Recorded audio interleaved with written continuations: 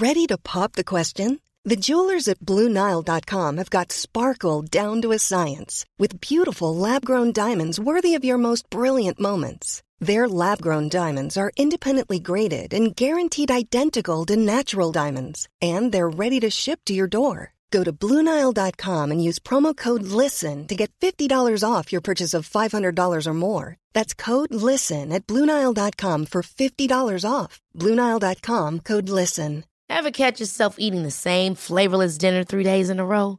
Dreaming of something better? Well, HelloFresh is your guilt-free dream come true, baby. It's me, Keke Palmer. Let's wake up those taste buds with hot, juicy pecan-crusted chicken or garlic butter shrimp scampi. Hello Fresh. Stop dreaming of all the delicious possibilities and dig in at HelloFresh.com. Let's get this dinner party started.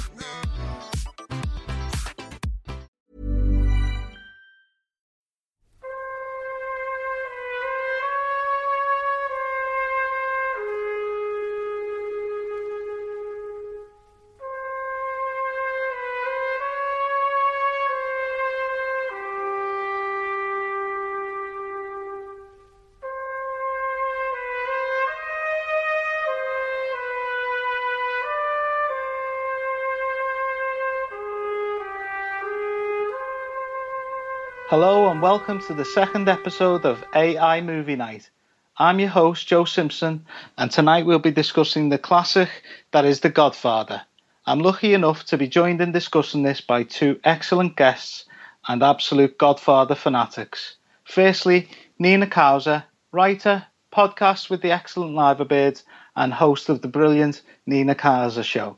How are you, Nina? I'm really good, and thank you so much for having me on the show. What can I say, Joe? I made you an offer you couldn't refuse. Oh, I like it. I can see how this is going to be. I like it. I like it. Thanks for joining me, Nina. It's a pleasure. Thank you. I'm also joined by Neil Patterson, who writes and podcasts for the Anfield Index. How are you, Neil? Yeah, very well, thanks. And yeah, thanks very much, Joe, for having us on. Oh, thanks very much for coming on, mate. Not at all. Okay. Love Nina getting that wee quote in early as well. Yeah, I think you're gonna have to try and match it with a couple of quotes of your own, Neil. I did write an article though about Brendan Rodgers should take lessons from Vito Corleone, so he's got his work cut out here because I have nerded the hell out of this film. She's thrown down the gauntlet there, Neil. Are you gonna match her? It's a challenge if I've ever heard one. Well, hopefully we'll have to see. Oh, brilliant. Well, I'm just going to get straight into it. We're going to start with a quick icebreaker, and the icebreaker is, if you can answer first, Nina, it's your favourite Pacino quote, but it's got to be non-Godfather, so no cheating there. Okay, obviously, when you think of Al Pacino, you kind of think of the gangster films, and I'm going to leave Scarface to Neil because I'm sure he'll nail that because it's just a brilliant film. But one of my favourite quotes from Al Pacino has to be from Scent of a Woman. Oh, yeah. And I absolutely loved him in that film, and it was the final scene, and when he goes, out of order, I'll show you out of order. But brilliant. I'm too tired, too old, too fucking blind. And, you know, he goes on and on and on. But just that little quote, and it's the delivery in which he does it. And just the last one from Scarface, I always tell the truth, even when I lie. Brilliant. A couple of great quotes there. I think with Scent of a Woman, actually, I did consider a few quotes from that. And I know a lot of people have criticised it for, maybe overacting at times, but I think there are parts of it where his acting is absolutely brilliant in that film, and I think in some ways it's underrated. No, I completely agree. I absolutely love that film, and the speech at the end is just brilliant, just makes it for me. Totally agree. What about you, Neil? Well, I think Nina was spot on when she mentioned the gangster films, and Scarface, of course, is one of the sort of genre-defining gangster movies. So that one and the kind of 10-year later follow-up in Carlito's Way, those are two of Pacino's best films for me. So, I mean, there are plenty of quotes to choose from Scarface, but I love the kind of obvious one, say hello to my little friend, right at the end whenever he's just in the hail of bullets. And I think Carlito's Way, I love that scene at the beginning where he's helping his cousin out. Oh, and so good. Yeah, and they're caught in the pool hall behind, and his cousin gets his throat slit. Pacino's out of ammo in the toilet, and it's all that. What? You ain't coming in? Okay, I'm coming out. Here come the pain. Oh, fantastic! Absolutely fantastic. And yeah, also, you got to love Donnie Brasco as well, and forget about it. You know, it's just. Oh. Yeah, he's so absolutely, yeah.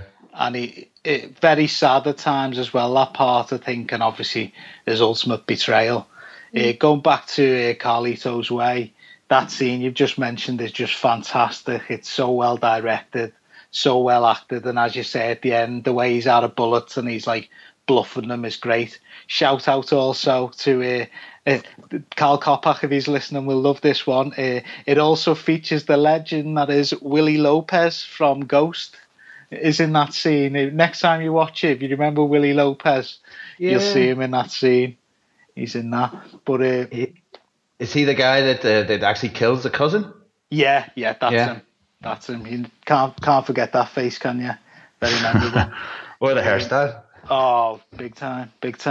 Funnily enough, my quotes from Carlito's Way, I always remember seeing that, show me age, that videotape, I think it was, in a friend's house. And the cover of it's really dark, and I didn't fancy it because of that, because I was young at the time, and but it was the only thing I could borrow, so I borrowed it, and I was blown away by that film. And the quote I'm going to use from that is, obviously in that he's a gangster as well, but I like it because, you know, Tony Montana, Michael Corleone, and then Carlito Brigante, they do have some similarities, obviously, but totally different types of gangster. But I like it that Carlito is, obviously he's been in prison and he's came out and he's a bit worried that he mightn't be as good as he used to be. And he's got that sort of narration throughout the film of what he's thinking. And one of the quotes he says in it is essentially, if you can't see the angles no more, you're in trouble. And that's sort of a Michael Corleone-like quote, I think, but from a different character. You know, he's very good at doing gangsters who are very intelligent, I think. Don't know whether you'd agree. He kind of shocks a lot of people as well, because if you actually look at him, especially in The Godfather, which was, I think, 1972, he's very young. And if you actually look at him, I mean, I don't know if you'll agree, but he's actually very beautiful to look at, very pretty. Yeah. And yet the way he acts, it shocks a lot of people. And he's just, you know, and he's so small as well. Yeah, but yet he carries it off so well. You're right. I think one of the producers of Godfather who said didn't he want was him in too the film. Yeah. No. Funnily enough, one of them was calling him a little runt, and wanted Robert Redford or Ryan O'Neal in it instead, which is, you know, laughable. You know, but obviously, I'm sure Francis Ford Coppola would agree with you, and he's a very, very good-looking man, Al Pacino. But it just shows you how wrong people can be, doesn't it? That type of thing. Yeah. Absolutely. I mean, it's spot on. I don't think I'd love it as much if it was like, say, Robert Redford. No disrespect to the guy, but Al Pacino's like my all-time favourite actor, so you can't touch him. No, I couldn't agree more. I'm going to go now to when you first saw The Godfather. Obviously, it's such a classic and so iconic in so many ways. I'll start with you, Nina. Can you tell me when you first saw it and what your reaction was? It's a bit funny, this one, because the first time I watched it, I was 11 years old, and it was going to come on television, and my three older sisters were going to watch it, and they were like, "Oh, it's a great film," and they're older than me. Mm-hmm. And I was like, "Oh yeah, I'll stay awake with you. I'll watch it." And I snuck into their bedroom, obviously because I weren't allowed to watch it because it is an 18 film, and we started watching. It came on, and I was watching it, and they were completely enthralled with it. And I was like, this is a bit slow moving. I didn't quite understand the concept, didn't grasp it. It was a bit too intelligent, a bit too grown up. And I fell asleep. Like literally half an hour in, I fell asleep. It was my first ever fail. And then I got a little older, and I think I was 13, and I watched Scarface. And that just completely got me hooked. And I absolutely loved it to the point where I was like, no, I need to watch The Godfather now. I need to try, another film of his, and I'm going to give it a go. And I watched it at the age of 13 and, I watched it and understood it, loved it. It blew me away. I just remember being very young and being in awe of this man and wanting to be like him. It's funny how often that happens. Obviously, he's a bad man and he's a gangster and people want to be like him, and obviously, when I first watched it, I'm sure I was the same. And like, it reminds me of like Michael Douglas said. Obviously, he did Wall Street, and he was Gordon Gekko, and it was like this sort of evil figure. And he said he constantly gets people saying, you were the guy who made me go into banking, and I was so inspired, and you're a hero, and in that film. And I think it's the same with like your Tony Montanas and your Michael Corleone. These actors are so charismatic and so good, that you get swept along with it, don't you? Yeah, and just a disclaimer: I'm no gangster or anything. I'm just I didn't take that career route. Gags is the only gangster on the Anfield Index, isn't he? The Podfather himself. He's made a few offers that you can't refuse in his time, I'm telling you. If you tell him you've got an idea for a pod, you get an offer you can't refuse within about a minute. I kid you not. I initially refused the Liver Birds offer, and I woke up with, the cat's head in my bed, terrible.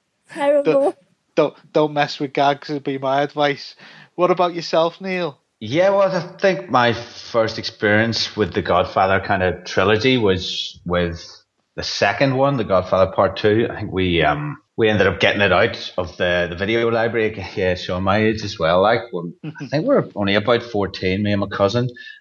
We sat down to watch it, and like you'll probably agree, I don't know, but you can't really watch The Godfather Part 2 without having seen The Godfather Part 1, the original.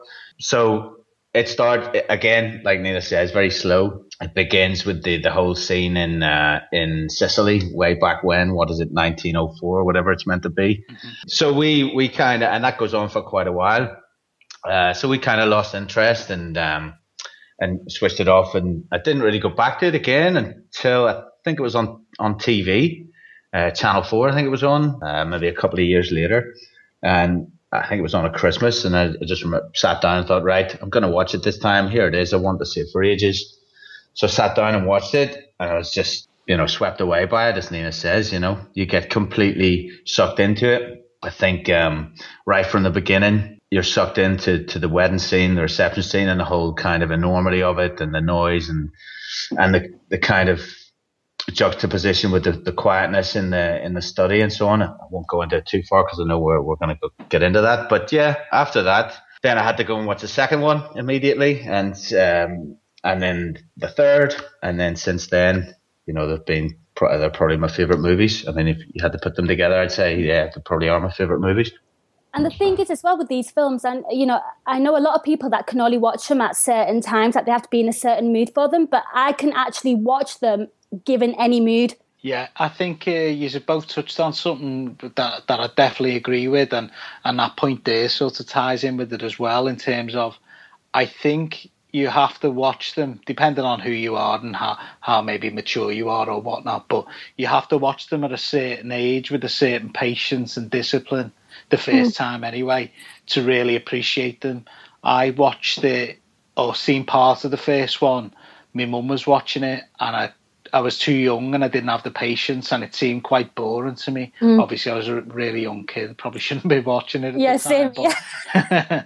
But a few years later, I revisited it. And like Neil said, I was totally immersed in this world. It really sucks you in. And I know that there's a lot of films that do that, fantasy films and things like that. But this is obviously more based on how it's still... it's still another world in some ways, but it really sucks you into that world. And, you, as Neil said, you just get immersed in it. And, I can totally agree with both the experiences you've both had of like initially watching it and then eventually becoming such a big fan of it in the end. And I'm like you, Nina, and I think a lot of people are like this. To me, it's like now it's like a comfy pair of slippers almost. I know that I don't want to. That sounds a bit negative in a way, but I mean it in as high praise. I can put that film on well, any of them really. I can put them on at any time and just feel immersed in that world and just really enjoy it. And I think another thing that really sort of strikes for me as well is they don't look dated. Like, no. I went back to watch it again, like a few days ago, and I kid you not, they still look so chic and classy. Spot on. Yeah, they're really well shot. You know, all this, the cinematography and the scenes, and so well acted, and the stories just put together. So, I mean, if like Joe says, you do need a bit of discipline the first time, but I mean, if you have it and you want to find something that's great and you've never seen it before, it's definitely worth doing it. Like, couldn't agree more. Yeah, I'm just going to move on now. Obviously, it was directed by Francis Ford Coppola, and he also co-wrote it with Mario Puzo in terms of the screenplay. Are you a fan of his work? Yeah, I'll start with Nina on that one, please. I don't really watch a film based on the director. For me, it's more about the cast and the people that act. But the one film, you're going to laugh your head off, the one film that I absolutely loved by Francis Ford Coppola was Bram Stoker's Dracula. And it had my other favourite actor, and you're going to laugh at this, but Keanu Reeves. Oh, yeah. I weren't expecting that. Were you, Neil? Well, I did know that. Yeah, I've seen a couple of tweets about Keanu. So yeah, and I kid you not, when Al Pacino and Keanu Reeves worked together on Devil's Advocate, it was a dream for me. It must be your favourite movie, no? It's up there. It's certainly up there. One acts the other one off the park, and the other one just looks really pretty. But I mean, Bram Stoker's Dracula. I mean, Gary Oldman again, just completely wipes the floor with Keanu Reeves as you'd expect. But again, I don't really watch films for the director, but if I think of Francis Ford Coppola, I always think of The Godfather. And with Mario Puzo, I mean, my brother's read The Godfather, and he really, really recommends that I read it as well. And he said it's a thoroughly good read. But for me, it's just about the cast and the acting. Mm-hmm. Yeah, I think a lot of people are like that. What about yourself, Neil? About Francis Ford Coppola? Well, I'm a bit similar to Nina, and I haven't really seen that many of his films. Now I looked through the roll on IMDb there, and the one I have seen, the one maybe you've seen it as well, both of you, is Apocalypse Now. Yeah, fantastic. Yeah, and that. Have you not? Like it's good. Like, I mean, it goes a bit mental kind of towards the end, but really, really good. Keanu's not in it, so bin it then. But is it Martin? It's Martin Sheen. I was going to say Charlie Sheen, but it's Martin Sheen that's in it. So I've seen it and I really liked it. As I said, it goes a bit mental towards the end, and when Marlon Brando kind of makes his presence felt in that movie, and there's a whole kind of history about that and so on. But that would be the one I like the most. I've looked through kind of the other credits. I haven't seen too many. I didn't see Dracula. I have to say I think when that came out, I think it was about, 15 or 16 around that time, and I just never went to see it. So, yeah, I mean, I'm the same. I don't really go specifically on the director. I've seen a couple of films that he's produced here, The Conversation, for example, with Gene Hackman. That was pretty good. He directed that as well, to be honest. Oh, did he direct it as well? Yeah. Okay, great. So I've seen that. That's a couple. But like Nina said, it was more the story and the actors that really got me in The Godfather. And I haven't really followed the director from there. Mm-hmm. Yeah, I think why that is as well, probably, you both touched on it, he's had quite a strange career. He's like, some people regard him as like this great unfulfilled genius. But I think that's a little bit like, the George Best thing of, where did it all go wrong? I mean, he directed 4 films back to back, and those 4 films were The Godfather, then it was The Conversation, then it was The Godfather Part 2, and then after that, Apocalypse Now. And, they're 4 of the, 4 fantastic films, and all back to back. Now, very few directors, I would say, could come anywhere close to rivaling that. Probably a handful have something similar. But 4 like that back to back is just so impressive. But then a lot of his other films didn't make much impression, and I'm not a particular fan of any of the others, if I'm honest. But those 4 absolutely blew me away. With Nina mentioned Puzo, I've got to say this: I haven't read The Godfather, but from what I've heard about him, he's like very good on like story.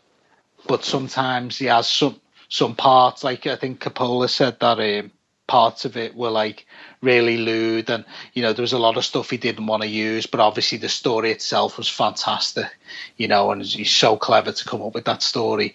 But the Puzo story that I always refer to that makes me laugh is, I don't know whether you know, he was actually he was the original writer on the first Superman film, and essentially what happened was he did this script. And I'll give you an example of one part of it. I just think thank God this got changed. Essentially, a guy called Tom Mankiewicz had to come in and rewrite the whole film. This was the example of the scene that he had in it. The scene was something like Superman flying around in the sky of Metropolis looking for Lex Luthor, and he spots this bald head walking through the streets, and he shoots down and taps him on the shoulder, and the guy turns around and it's Kojak, and he says, "Who loves your baby?" And I just think, how bad would that Superman film have been if it had been in a similar vein to that throughout? But thankfully Tom Mankiewicz saved the day. But anyway, enough of me digressing. I'm going to go on to the great Marlon Brando now. Firstly, I'll start with you, if it's okay, Neil. Are you a fan of his work, or if you'd like to discuss his performance in The Godfather in particular? Yeah, well, obviously, I'll probably focus most on that. But like I mentioned, Apocalypse Now, I've seen Marlon Brando in, and it was a kind of a crazy performance in a way. I think he put on an enormous amount of weight, and I think he was in the midst of one of his deep depressions, because he's a strange character, actually, Brando. I'm sure you've probably read that he battled kind of a long-lasting depression. He never felt that acting was a suitable career for a man, and he never really was at peace with himself being an actor. And then he had problems with alcohol, problems with addiction, essentially, like binge eating and alcohol and so on. So, yeah, I think he was at kind of one of his lower ebbs whenever he made when Apocalypse Now was shot. And I think I'm right in saying you never really see him in the light. You just see his shadow and his silhouette against the wall, partly because of his size. So, yeah, I mean, he's a kind of troubled character. A lot of people call him a flawed genius, troubled genius. I think I've seen bits of On the Waterfront. I mean, it's the kind of movie Dad would talk about, And I think I've seen bits of Last Tango in Paris, but again, I think that was on Channel 4, and again, I think I was quite young. So, yeah, absolutely. Probably, in fact, definitely not supposed to be watching it, I'm sure. But yeah, The Godfather, I mean, that's probably arguably anyway, the biggest part in his career, the biggest role he ever had, and the one he really completely delivered on. I mean, there's the way that he altered his voice by putting the cotton wool pad, stuffing his mouth with cotton wool. Just the whole way he plays it, the gravitas really that's conveyed, always calm, always in control, and instantly commanding respect. I mean, even of some of the characters that would be less or don't really know how to convey it as well, or how to show it. For example, at the very beginning, The Undertaker, within kind of 5 minutes, he certainly knows exactly how the Don wants to be addressed, and how he must show the respect if he's going to have this favor granted. So I mean, it's kind of a seminal part for Brando. It was like I say, in a way, the thing that made him absolutely cemented, kind of at the peak of his powers. So yeah, I mean, I don't know if anyone else was ever considered for the role. I think maybe he was always in mind. I'm not sure. Maybe one of you knows that, Joe or Nita?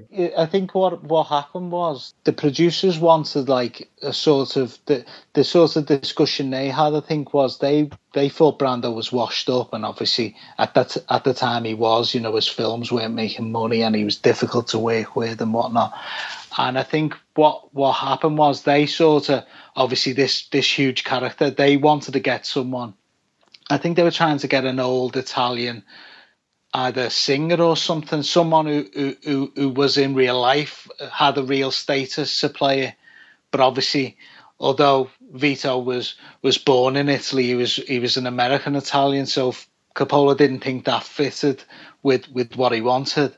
And I think the first choice he had for that role was the... Ryan Reynolds here from Mint Mobile. With the price of just about everything going up during inflation, we thought we'd bring our prices down. So to help us, we brought in a reverse auctioneer, which is apparently a thing. Mint Mobile Unlimited Premium Wireless. How to get 30, 30, bit to get 30, bit to get 20, 20, 20, bit to get 20, 20, bit to get 15, 15, 15, 15, just $15 a month? Sold! Give it a try at mintmobile.com/switch. $45 up front for 3 months plus taxes and fees. Promo rate for new customers for limited time. Unlimited more than 40 gigabytes per month. Slows full terms at mintmobile.com. There's never been a faster or easier way to start your weight loss journey than with PlushCare.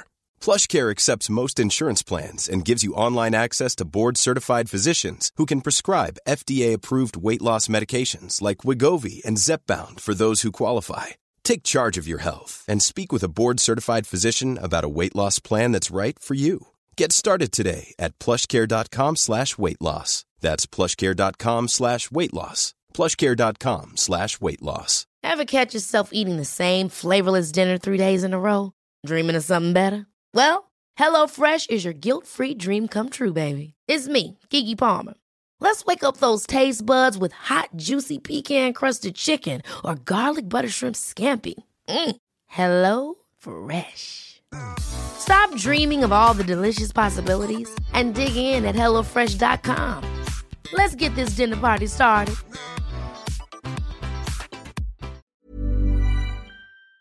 Best actor, his argument was the best actor in the world. So he wanted Olivier at first, Laurence Olivier, and I think Olivier was too old at that point and didn't really want to do any more films, wasn't up to it. So the next choice was Brando. And then he had like a real struggle to convince them to use Brando. And I think, like what you said there, that they were putting all sorts of blocks in the way of Brando getting a role. And one of them was they said Brando had to take a screen test before they'd even consider it. Now, obviously, getting this all-time great to take a screen test is nigh on impossible. What Coppola did, which was really clever, I think, was he said to Brando, I just want to come down and film you and get an idea for how you play the part, essentially, and film it. So he tricked him, essentially. And he said, like, Brando came out of his room and, you know, he was in good shape for his age. I think he was 47, looked really handsome, blonde ponytail. He basically looked like, as Coppola described it, like a surfer dude. And he said, like, I think when he first saw him, he was like, well, you know, he's got to play this Italian American. But then Brando put, I think it was shoe polish in his hair. And as you say, he did the cotton wool and stuff like that in his mouth and completely transformed in front of them. And needless to say, when they showed that footage to the producers, they were blown away then. And then it was like, yeah, Brando is the Godfather. And I think you touched on it you mentioned gravitas, Neil. One of the things Coppola said, I don't know whether you both agree, but I think the Godfather part in a bad actor's hands could have been a bit laughable. Agreed. Gangsters... Yeah, Absolutely, would you agree? Yeah. Because Yeah. I think gangsters had always been the Capone type, shouting and aggressive. Whereas, as you say, he was gentle and he commanded respect just through his gravitas and presence. And I think that's what Coppola said he wanted. He wanted someone who, if they walk in the room, your attention will be on them and they don't have to shout. And I think Brando said the same. He said, if you're really powerful, you don't need to do all that, because people know how powerful you are. And obviously he had that presence as well to go with it. So I think Coppola had a hell of a fight to get him. But thank God he did, because he's perfect in the role. I don't know about you guys. I couldn't imagine anyone else doing it now. No way. No, I mean, it's untouchable. Yeah. That's it. It wouldn't be the same movie at all. Like, I mean, True. totally agree. Thinking about. And the other interesting thing is, apparently it's a bit like, you know, in football, obviously we're all big football fans.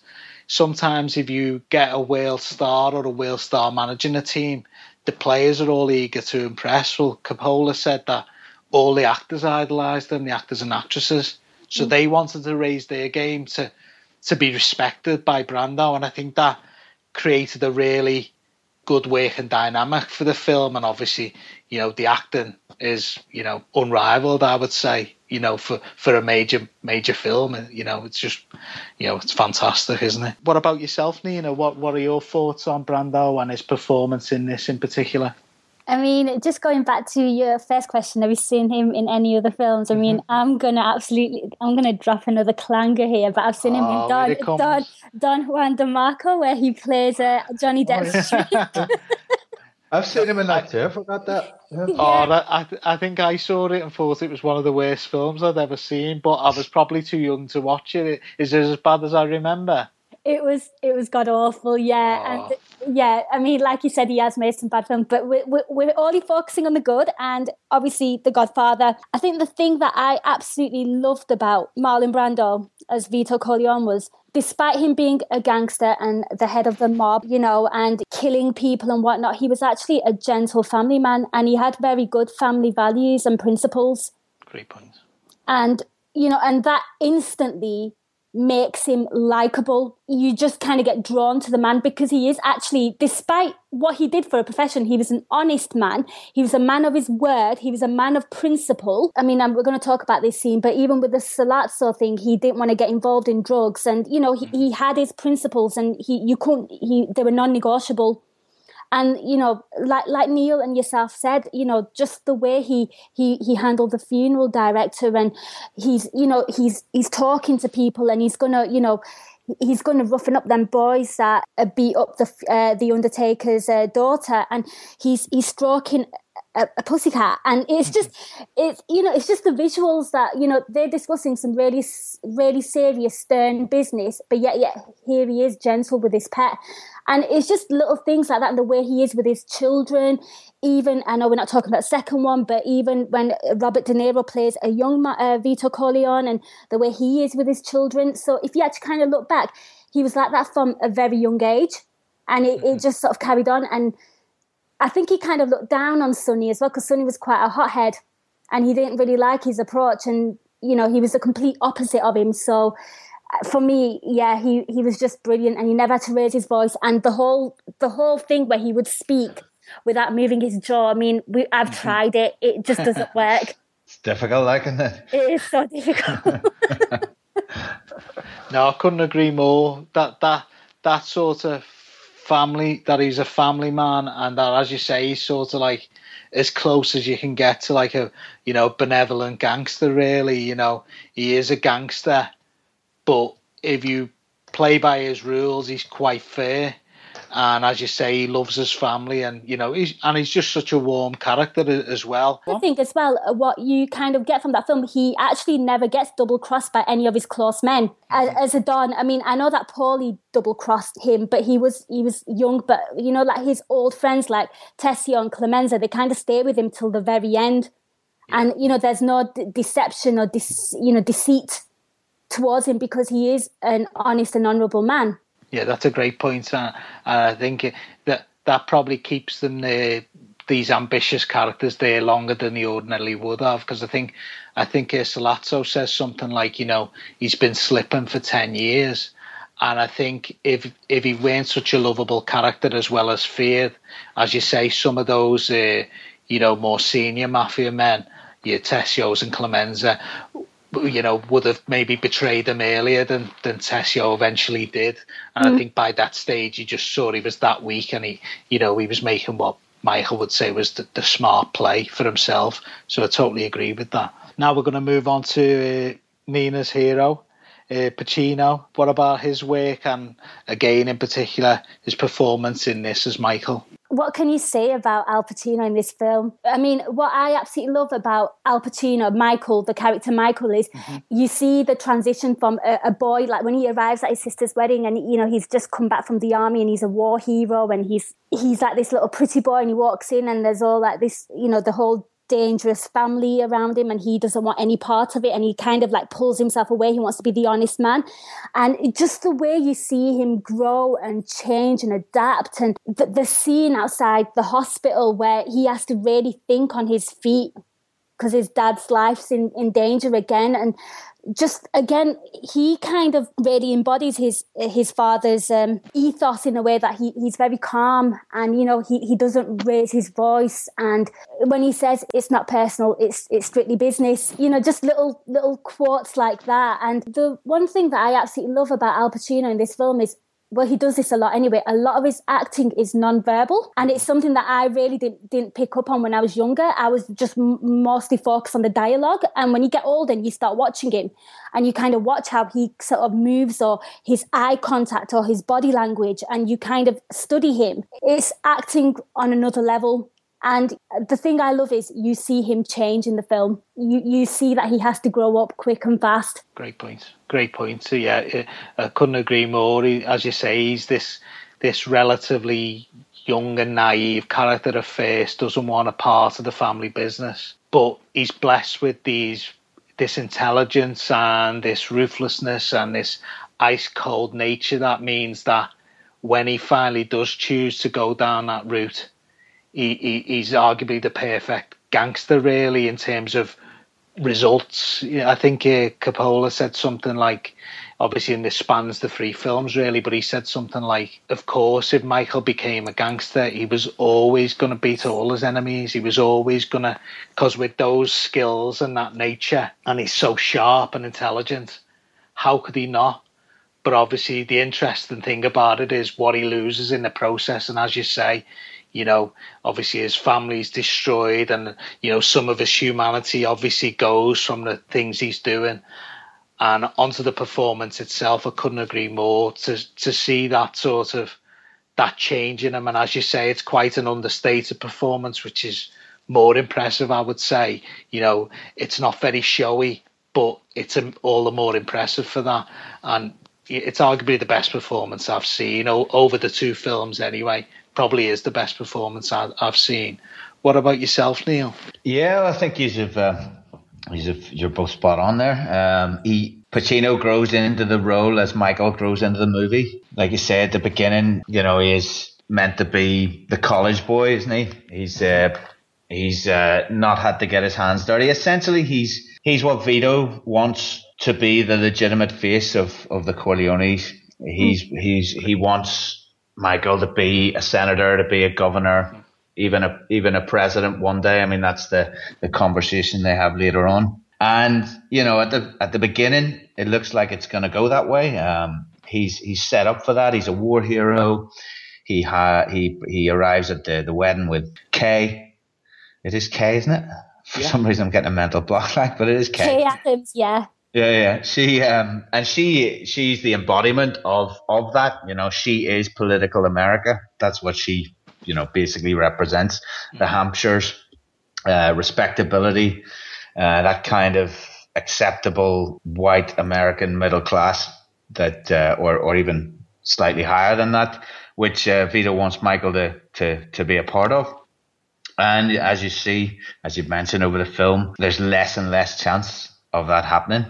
And almost instantly, when his father's shot, you see the scene when they find out and they're coming out of the film, the Ingrid Bergman movie, and they're talking about, Kay says, would you like me better if I was a nun?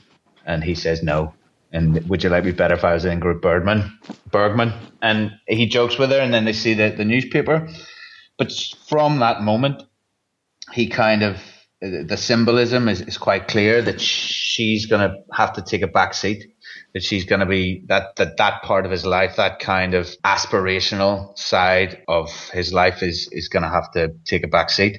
Straight away, he goes to the phone box, and of course, the phone box in those days is completely shut off, and she's outside. She can't hear anything. She doesn't know what's going on. And he's inside talking to Sonny on the phone, and Sonny's drawing him back into the life, back into the family, and from then on he just grows into the role. And it's I think you've mentioned that he would be the perfect gangster, and of course he was going to be the perfect gangster, and of course he has the experience from the war, so he's seen combat, he's killed before, you assume anyway, so he has that going for him. But he also has a really Machiavellian side that develops as we go through the movie. I mean, quite instantly you are shown that when he comes up with the idea to kill Sollozzo, and McCluskey. And he's fearless. Not only is he fearless, though, he finds a way to spin it and a way that could just make things not quite so bad for the family and so on after the death of the police officer. And as we go through, like you touched on, Joe, he does lose a lot because he doesn't really display much as he tries to, much as he wants to. He doesn't ever really display any warmth to the members of his family, to even his immediate family, to his wife, to Kay, and so on. And of course, you have that situation where his true love in the movie his Thunderbolt love is blown up, and that's bound to take its toll. But I think after that, I'm not sure, maybe it goes into a little bit more in the book, but after that, I think his capacity to perhaps feel love and certainly show emotion in that kind of a way is gone. And in the end, he ends up a very kind of lonely guy by the end of the second one. But a fantastic performance, the intensity, the realism, like Nina said, the non-verbal acting, just the whole sense that he gives. It's just fantastic.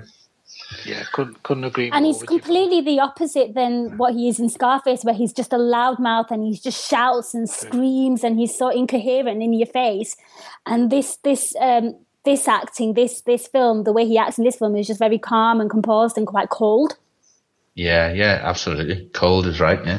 It's almost hard to believe it's the same actor, isn't it? To portray two gangsters, but as you say, so differently. It's like fire and ice, really, I suppose, between the two. It's just a total contrast, and shows the range he's got.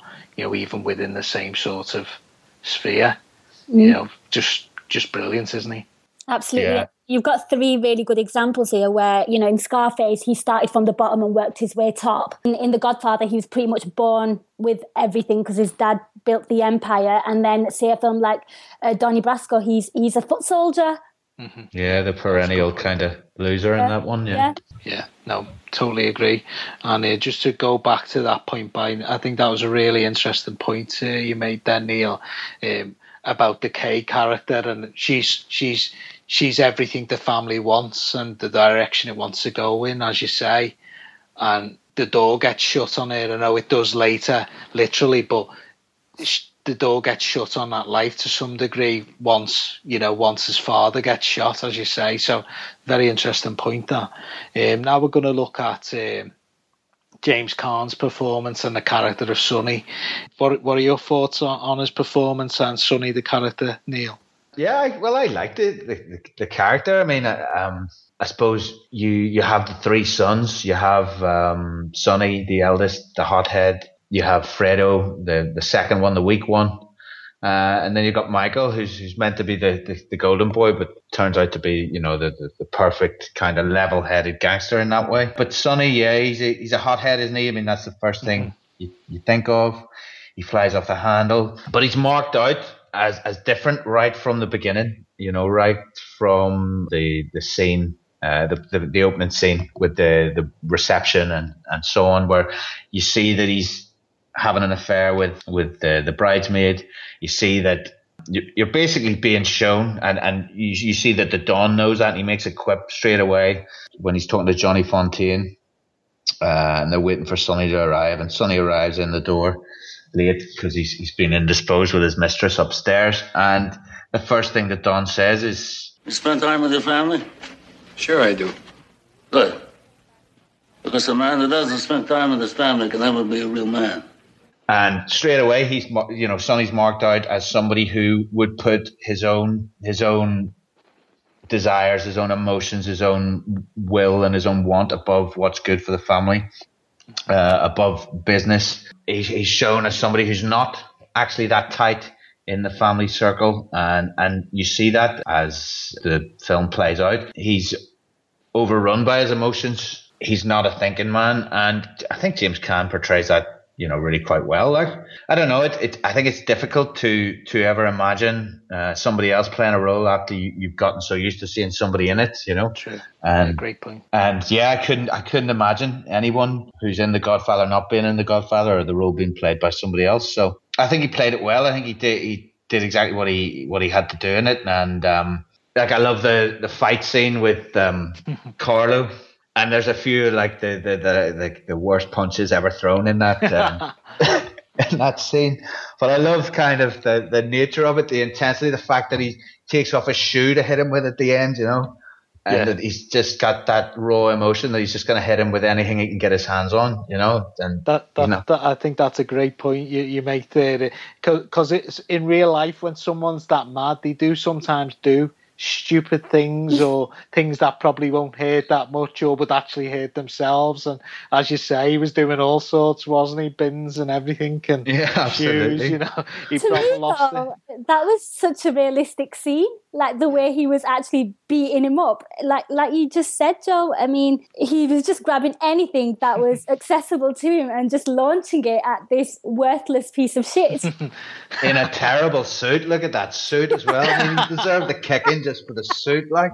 Yeah, I love that suit as well, because it sort of everything that the Corleone family would hate, that suit, isn't it? It's like, he's trying so hard to stand out and be brash and loud and obnoxious. Yes, spot on. Yeah, totally agree. What about yourself, Nina? What are your thoughts on James Caan and the character of Sonny in this film? I mean, I pretty much agree with Neil in the sense that I absolutely love his feisty nature, but as soon as you watch it, and the more you watch it, you kind of know that he's not the right man to take this family forward, because he is just so hot-headed, and just the way he sort of behaves and his mannerisms, and, he puts his own needs before anyone else's. I mean, the thing that I really liked about his character was when he went to go and pick up his sister before he beat up Carlo, and he just took one look at her face and bit his knuckles. And again, just little things like that, and then she just goes, Sonny, please, it was my fault. Sonny, please, it was my fault. I started it. And she knew straight away what he was going to do and what he's capable of. Yeah, absolutely. And just little things like that. And another thing that really sort of strikes me really well with him is Michael sort of says, I'll kill both of them. And he just sort of laughs in his face. Like, he actually sees, I think he kind of had this air of like superiority over his brothers, because he was in line to take over from his dad. And he just kind of behaved in like this manner of like, no, I can do everything, I do everything. But at the same time, you did see a gentle side to him, because I did think he was quite close to his like siblings, especially his sister. Like when they were all at the dining table, and Carla was told her to shut up or something, and then he goes, oh, we don't discuss business at the family table, because that was the point that she made, that father never discussed business at the family table. And then he tried chipping in and saying, oh, I could help out in the family, and he just cuts him off. Like, he just saw him as like this insignificant person. I mean, Neil was actually very nice when he was actually discussing Fredo there, because I just call him a massive pussy, because that's what he was. He was just, Connie had bigger balls than him. He was just like...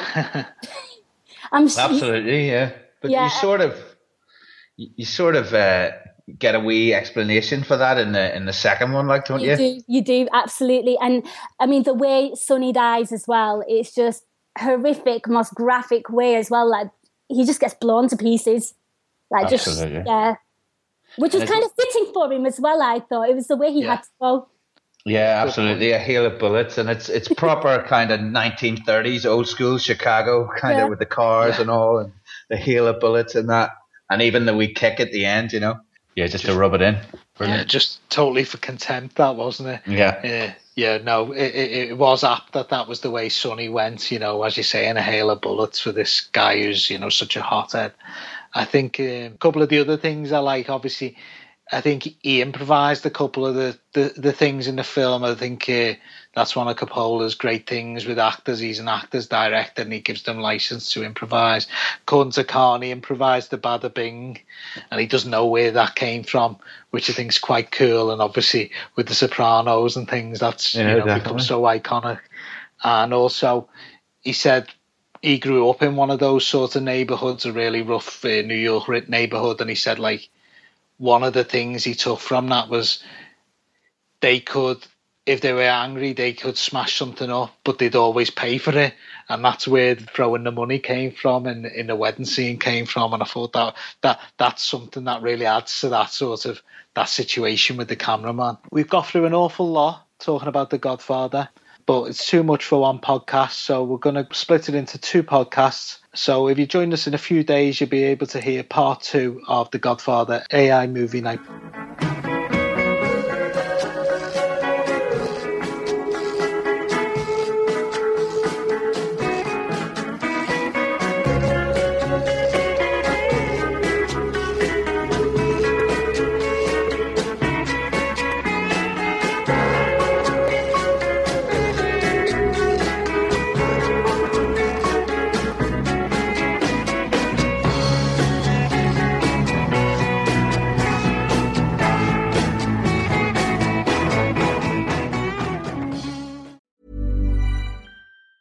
Ever catch yourself eating the same flavorless dinner 3 days in a row? Dreaming of something better? Well, HelloFresh is your guilt-free dream come true, baby. It's me, Keke Palmer. Let's wake up those taste buds with hot, juicy pecan-crusted chicken or garlic butter shrimp scampi. Hello Fresh. Stop dreaming of all the delicious possibilities and dig in at HelloFresh.com. Let's get this dinner party started. This is the story of the one. As head of maintenance at a concert hall, he knows the show must always go on. That's why he works behind the scenes, ensuring every light is working, the HVAC is humming, and his facility shines. With Grainger's supplies and solutions for every challenge he faces, plus 24/7 customer support, his venue never misses a beat. Call quickgrainger.com or just stop by. Grainger, for the ones who get it done.